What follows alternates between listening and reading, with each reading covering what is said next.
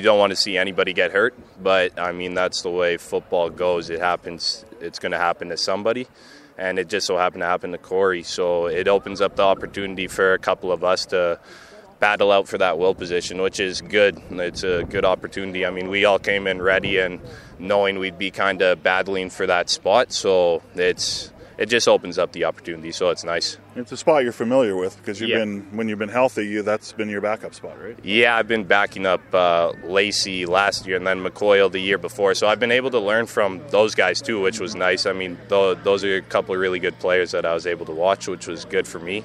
And yeah, so I'm ready for it, happy for it, yeah. It's not bad. Both those players are in the NFL now, so. Yeah, they are a couple of really good players. I mean, there couldn't have been two better players to learn from, really, for that will position. Two different styles of players, but they both helped me out for sure.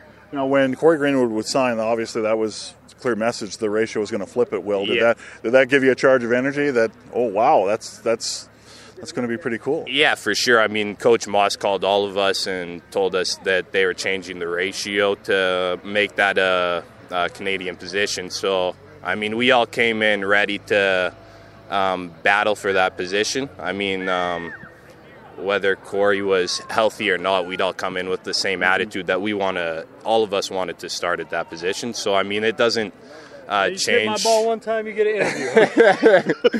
Yeah, no, it doesn't change anything, but yeah, it's nice to come in and know that spot's ready for a Canadian. That was Mike Riley, and it was a tremendous tip on a throw.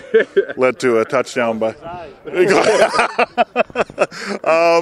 Now, yourself, health-wise, it's been a tough couple of years. Yeah. I mean, I know people remember it, the preseason game of Fort McMurray when you're a heat-seeking missile out there, and wow, that looks like Dan Kepley out there. A lot of people were saying.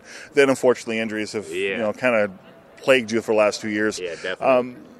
You're good now, so I don't even have to ask you if you're healthy, but how do you get through that with with the right mindset, the positive mindset? Because that's got to be tough to be going through stuff like that. Yeah, it is. I mean, any injury is tough. I mean, anybody that's been through an injury knows that, and it's tough to recover from any major injury. But, I mean, at the end of the day, it just makes you stronger in other areas that you were weaker before. Like, it gives you a chance to work on other stuff of your body that you didn't notice before. So, I mean, just battling through that just gives you a stronger mentality and a stronger body overall, I think.